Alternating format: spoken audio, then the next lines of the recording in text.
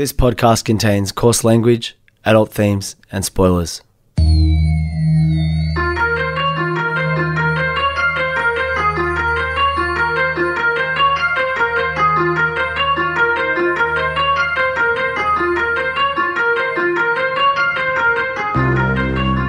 My name's Peach, and for the past couple of years I've been helping my friend Shag overcome his childhood aversions to everyday foods in the podcast Fussy Eater. Now it's his turn to help me conquer my phobia of scary movies over one spooky night in the FBI studios, one Wikipedia synopsis at a time. This is Spooker. I don't know how I feel about accents. And Wait. Just to clarify, people imitating an accent that isn't their own, or just... Precisely. Because everybody naturally has an accent. Go. It's that thing. It's that phenomenon where, to me, an Australian accent feels neutral, but it's actually one of the strongest accents you can have. And there are even sub-accents. Like mine is a very South African private school accent, like playing rugby and playing footy, especially after high school. The question I'd be asked a lot was where in South Africa I grew up.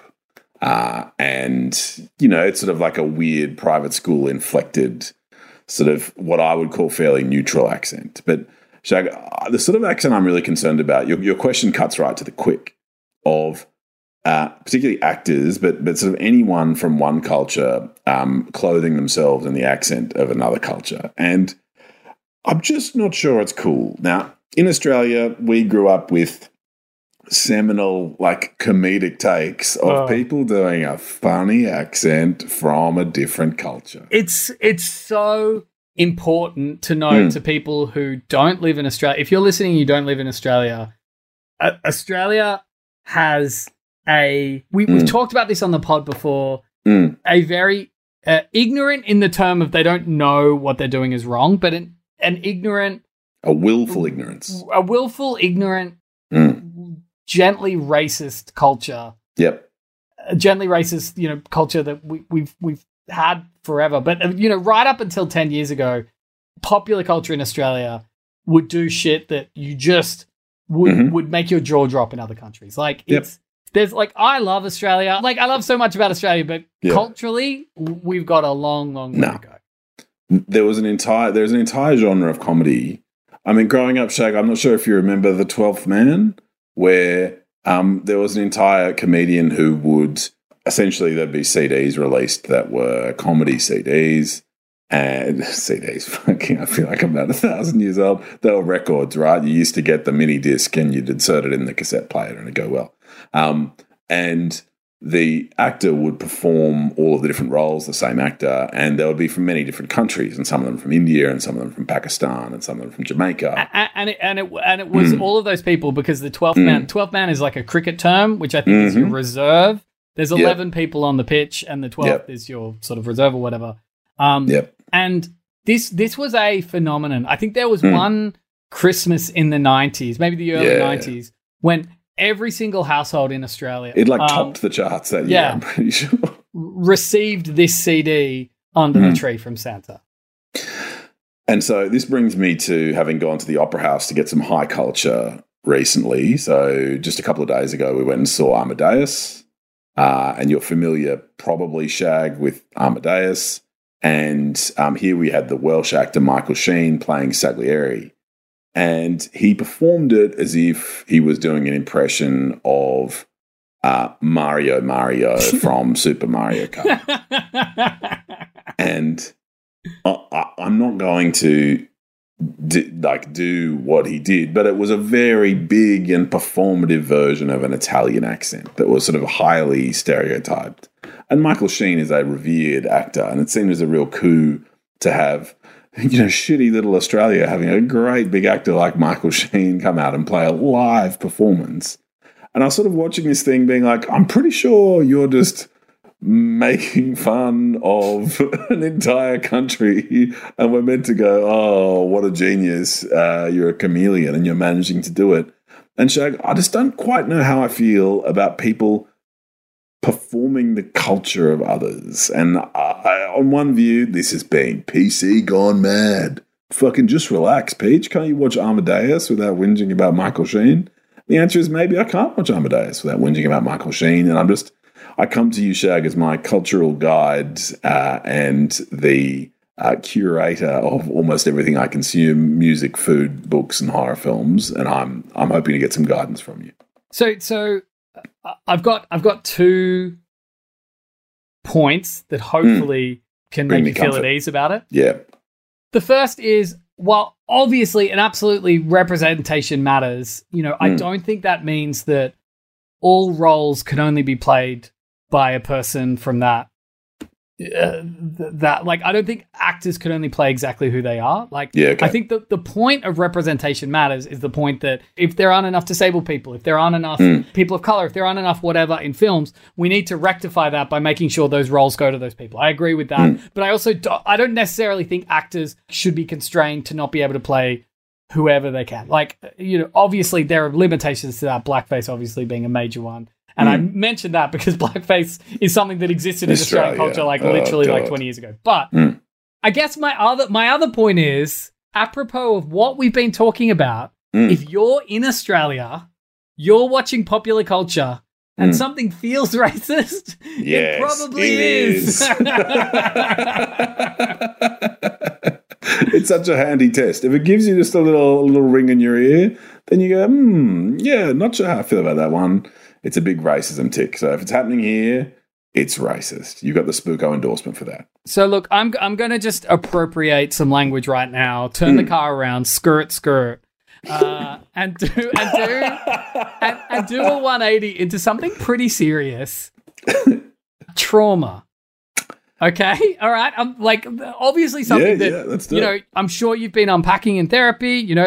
It's no, I haven't. And one of the things I have been unpacking is the privilege of not So just to give you an honest answer, I think you do. Everyone does, and the fact that you think you do, obviously, no, everyone's experiences aren't exactly the same.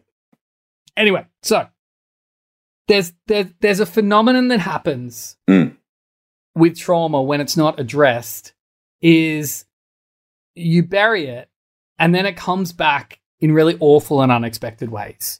And I'm just generally talking about any sort of, trauma where, something happens to you that is traumatic, you don't deal with it well, and then it comes back. And so something that we actually talked about on the pod that happened in 2022, what a year, is that I got involved in a pretty serious car accident. And just because of the fact that I was turning out, the insurance company deemed me at fault. So, my insurance had to pay out the other person. And it was difficult. But I guess I moved on, I thought. And then just before the new year, I come home to find a blank but very clearly thick letter on my doorstep. And I open the letter and it's basically a statement that I'm being sued for the other person's car. And even though I don't even know why it was on my door. It's all really strange. Our insurance covered their car. So the whole thing was strange, right? But immediately what it did was bring back, I didn't realize it at the time, but what it did was bring back all that trauma of feeling like a failure, feeling like I'd fucked up, feeling like how could I possibly be a father if I can't even drive a car properly. All of those things just came back because, that shame came back because of this one letter. And it's a very difficult, it's a very difficult situation to bring to life in art, right? Because if you tell it straight, if you've never experienced it, it just won't make any sense. And this is where horror comes in, to really bring to life what trauma does to somebody, right? The lingering effects, the fact that, an event happens and you don't necessarily just move on. Peach, again, I'm really sorry because today that story was also a bit Feel Bad Club. I am sorry. But we're staying in the Feel Bad Club. We're staying in the Feel Bad Club, and we're also staying in the potential top hits of 2022. because this film is a fucking doozy. Today, Peach, we are doing the 2022 American psychological horror thriller. And I say psychological even though there's a question of whether this is supernatural or not, which I think makes it extra interesting. Today, Peach, we are doing the film Resurrection. It wasn't. What was that Gorillaz song? It wasn't called Feel Bad Inc., was it? Feel Good Inc. Feel Good Inc. Have you ever done anything bad? When I was young, I did something bad.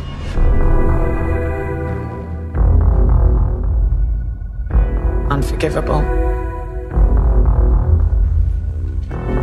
There was this man, and he was handsome, charismatic, and he noticed me. But I guess I wasn't as tough as we thought. What happened? Nothing. I just feel a bit off.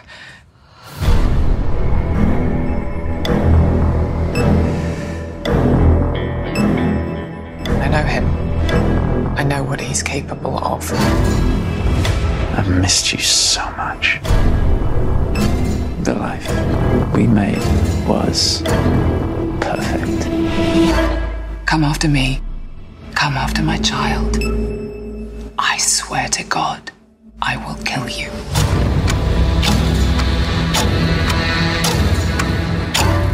He wants to hurt us, but I won't let that happen.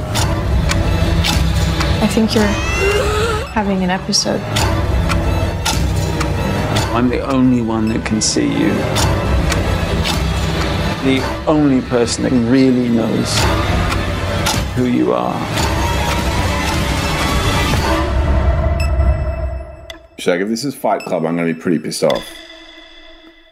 Oh, Peach. I'm getting a little bit of yeah. Okay, let's do it. All right. Okay. So I also should note that this film pretty heavily, like, and God, me being in a car accident is not the same as DV. So I'm not trying to equate traumas. Like this film pretty heavily deals with DV in a, I think it does it really well. I think it does it really, darkly, but still not victim blamingly in any way. Like it's incredibly well done, but it is very dark. Like this is proper feel bad club territory. All right, so it begins with Margaret. I've only been in this club for like a couple of weeks. I promise. Next week won't next can week we we'll have take like a break. Fuck feel bad club like one. Oh, next actually, week? no. I've got a really good one for next week. I've got a really fun one for next week. That is the opposite of feel bad club. If we're finally doing Gremlins 2 or something, that'd be. Nah, we're doing like 80s Poland club next week, so that's going to be fun. It doesn't sound fun, but I promise it will be fun. All right, okay. So Margaret, who you saw in the trailer, is a composed, successful businesswoman living in Albany, New York.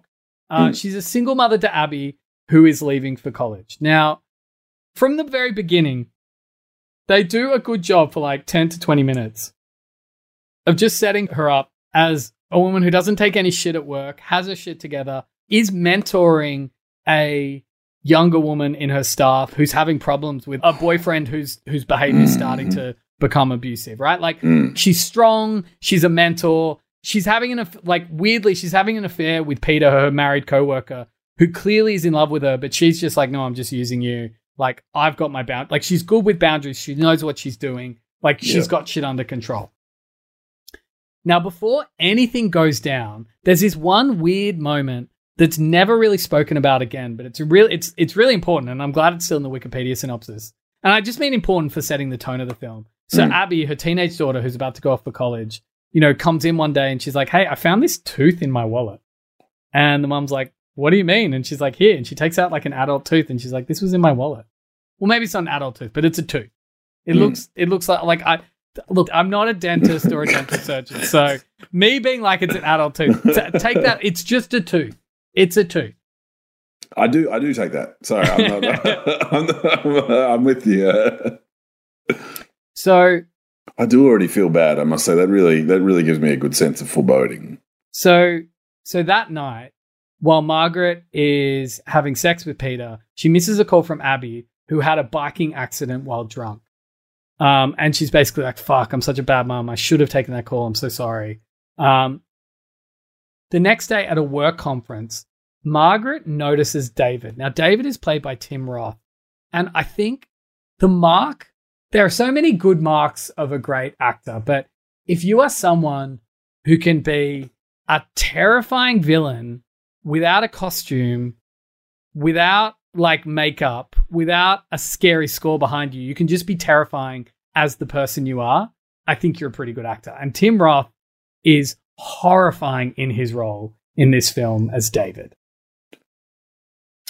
So she notices David and she has that moment. Now, that moment where the trauma comes back, and it's so well acted because she sees him and she basically just breaks down. She's like, I can't stay here. I have to leave. She leaves the conference. She has a panic attack. She runs home, and Abby was going to go and see a friend that night. And she's like, you can't, you have to stay home. And she doesn't explain anything. That night, while she's sleeping, she has a nightmare about the oven burning, and going downstairs, she opens the oven and there's a baby in the oven. Also, I'm so sorry that there's so much baby harming in 2022. It's the trend. Hopefully it won't continue into 2023. Shag's ins and outs for 2023. Now, she hasn't told anyone what's going on, but she's starting to become erratic at work. She calls Peter to come to their workplace and have sex in the bathroom. And he's like, this, and he comes along, but then he's like, this is a bit weird. What's going on? And she won't tell him and basically makes him leave. She sees David again while shopping and runs off with Abby, who became wary of her behavior. Margaret confronts David in a park. And at first, David is like, I have no idea who you are. What are you talking about? But then admits he knows who she is, claims that Ben is with me and taps his tummy and smiles, his mouth missing a tooth. Margaret goes to the police, but the police are basically like, we can't help you. Basically until anything happens, there's nothing we can do. You can file a report, but it won't do anything. She has new locks installed instead and goes and purchases a gun. We then find out, because she as she's talking to her mentee at work, whose boyfriend's behavior is becoming more and more abusive, she's like, don't get stuck in the situation I was in. Don't get stuck in the situation I was in. And gives one of the most incredible monologues I've seen in a while. Like, she says this to, like, it's just black behind her. It's just her head, speaks to the camera for a couple of minutes, no cuts. And she explains that when she was really young, she met David, who is this older, charming, charismatic artist. And at the age of 18, with her parents' blessing, who were massive hippies, moved in with him after 2 weeks. While initially charming, and, David being like, you're my muse and, I need you, David soon became abusive and controlling. He asked Margaret to give kindnesses, which were essentially acts of self-harm or personal humiliation in return for his love. So they were like, you can't wear shoes anymore, or you have to fast for a certain number of days, or you have to hold this yoga position for hours on ends. And he's like, the more she gave these kindnesses, the better his art became and the more inspired he was.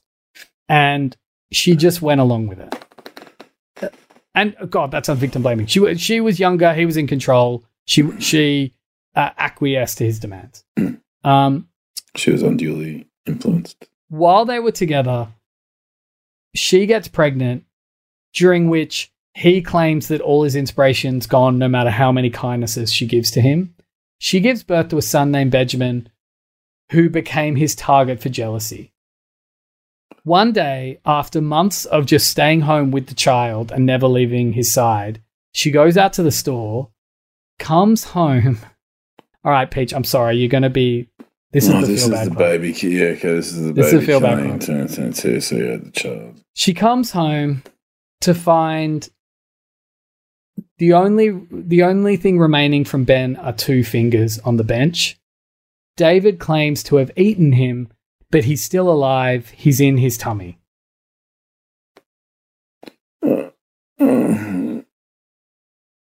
Margaret became catatonic, and David manipulated her into believing their dead son was alive inside him. And we'll get to where this goes. She eventually fled to the United States and started an entirely new life. Oh, I really do feel bad. It was Well, like, why is this a good genre, Shag? Like, I can't even know. It's hard. Was it interesting to you that they were both in Marvel films? I've seen some of the Marvel films. They really were. Could you imagine if this happened in like Guardians of the Galaxy Volume 3? And like a really mournful, like, I am Groot. It's like, yeah, you can't. Look, there's no getting around it. This film is completely fucked. Anyway, so Margaret asks David to leave and never come back. David continues to manipulate her and implies he is responsible for Abby's accident. He leaves a key to his hotel room where Margaret finds Ben's baby blanket and breaks down. She wakes up the next day lactating. Margaret learns his routine and plans to kill him at a bench near a river. Because remember, she bought that gun. Yes. Abby and Peter ask her to seek help, and she's like, what are you doing here? And Abby's like, I know you're having an affair, and we both care about you. She hasn't told either of them, and of course she can't tell them what's happened. She still blames herself for what happened to Ben. So she just drives both of them away. She finds him on a bench one night, tries to kill David, and this is where it gets so unbelievably chilling. He's like, you can't kill me. Ben's inside me. He loves you. He still loves you. And if you kill me, you kill Ben too. And she goes along with it. God's sake. A delusional and exhausted Margaret hears Ben's cries from David's stomach. David chastises Margaret for trying to kill him and asks for another kindness. She is to hold a complicated yoga position in a public park at night for hours. The next morning, a scared Abby runs away from Margaret. Fuck, this really is Feel Bad Club. Fuck, Peach. I'm a little bit sorry this week. Like, I don't know, maybe it's good for me to, I don't know, be in the Feel Bad Club and feel bad. It is fairly bad to feel bad. I guess that's my whole thing about the feeling bad. This is a, like, it's hard to say why this is a brilliant film, but it's a tough watch. Anyway, so the next morning, I often Google, like, why do people like horror films and shit, like, to try to prepare for this. And one of the explanations they've got is it's like, oh, during the film, you know, it's really shit and you feel really shit. And then afterwards you're like, oh, things aren't quite as bad as the film. And so therefore, everything's good. But, like, I just feel bad. It's just bad. I feel bad that it exists. I don't know if that's right for me, and I don't know if this is a satisfying answer, but I like the sensation of being disturbed. I don't know if it's a roller coaster thing. I don't know if it's a pushing my limits thing, but being disturbed, I search out experiences to be disturbed, hence me enjoying horror and in horror Wikipedia synopses. And even though some of them leave me feeling scarred, and I wish I hadn't read that, part of me is searching for those experiences. Anyway, so that's why I created the Feel Bad Club. But I'm in the Feel Bad Club, yeah. I think. Well, I guess I'm not sure. Am I in it? I guess I am. Well, I do want to support any club you founded, so I guess I'll be at least an associate member. You know what? It is kind of fucked that I didn't ask you if you wanted to be a member of the Feel Bad Club. I should have asked. I'm in. You know, I'm in if you're doing it. But I do feel pretty bad. Well, it's working. All right. Let's finish this film pitch. Okay. So the next morning, a scared Abby runs away from Margaret, Peter, who has been watching Margaret out of worry secretly, confesses his love to her, but she's like, have you been stalking me?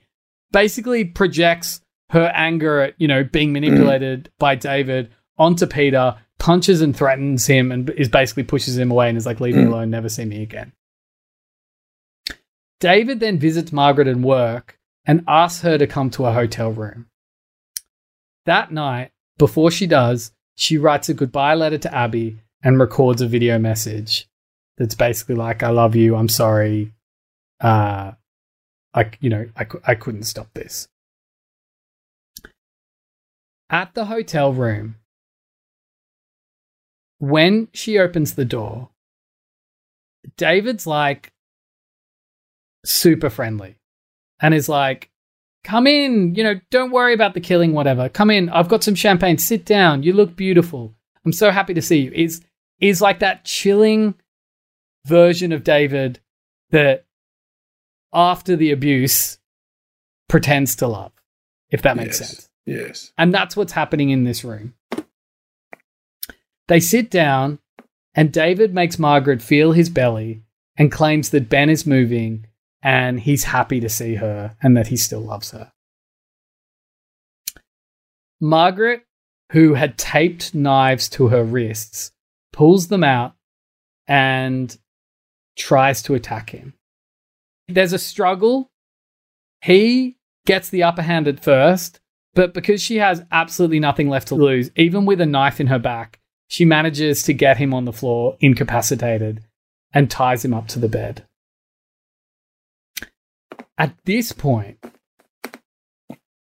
David kind of breaks his manipulative character and is basically like, you bitch, don't do this to me. You can't do this. It stops being like the controller and, from a point of vulnerability that basically lashes out. Yeah, in fear, in anger. Margaret, after tying him up to the bed, slices open his stomach, which kills him, pulls out his intestines, in a very graphic, one by one sort of way. I mean, there's only two, but, there's a lot of pulling out that happens. And inside his belly, apparently finds a breathing fetus that she picks up and holds with care. The final scene has a little bit of a glow, it has a slight filter. Has a slight blur. Yeah, has a slight blur filter on top of it. It's very brightly lit. And I think there's an implication that this scene isn't happening or is a dream, but it's not explained. It's her in bed in the morning, cradling Ben, sort of just nursing him, just being very happy. Abby comes in and Abby says, hey, Mum, I'm not afraid anymore, and thanks her for keeping her safe. Margaret says, why don't you come here and hold the baby yourself? Abby comes over. We zoom in on Margaret's face, who stares into the distance, and her smile slowly fades away before she gasps in terror. And that's the end of Resurrection. I do feel pretty bad. Yeah. I'm a bit embarrassed that it gave me Fight Club. Yeah. To be fair, you would never, ever pick that would happen in this film. You would never, there's no... Again, it's a testament to horror that it can do things with the genre that haven't been done before, that you just wouldn't expect, that feel like completely new experiences. And the power of horror is that we've joked about things, we've laughed about things in this episode, and it feels I'm going to listen back to this and I'm going to feel weird about editing things, because the content and even making the joke about the Feel Bad Club, the contents of this film, in terms of their real life representation of DV, are so fucking heavy, and the trauma and PTSD, but also the fictional subject matter as well, is some of the heaviest shit that we've talked about in this show.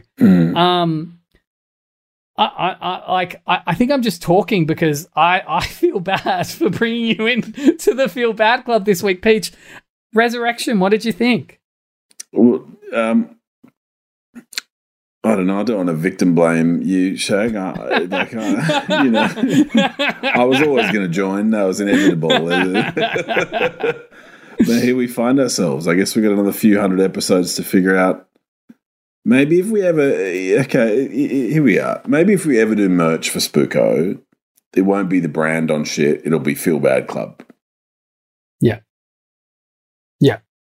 I don't know. Let's just do that diverting thoughts. It's just something other than fucking Tim Roth eating a baby and then gaslighting someone for 20 years. Just even you saying that, like, fuck. Yeah. Fuck. In fact, I don't want that to be what we leave people on this episode, Peach. At Give Pilates, me a moment. People wear interesting socks, right? Because you do it in your socks.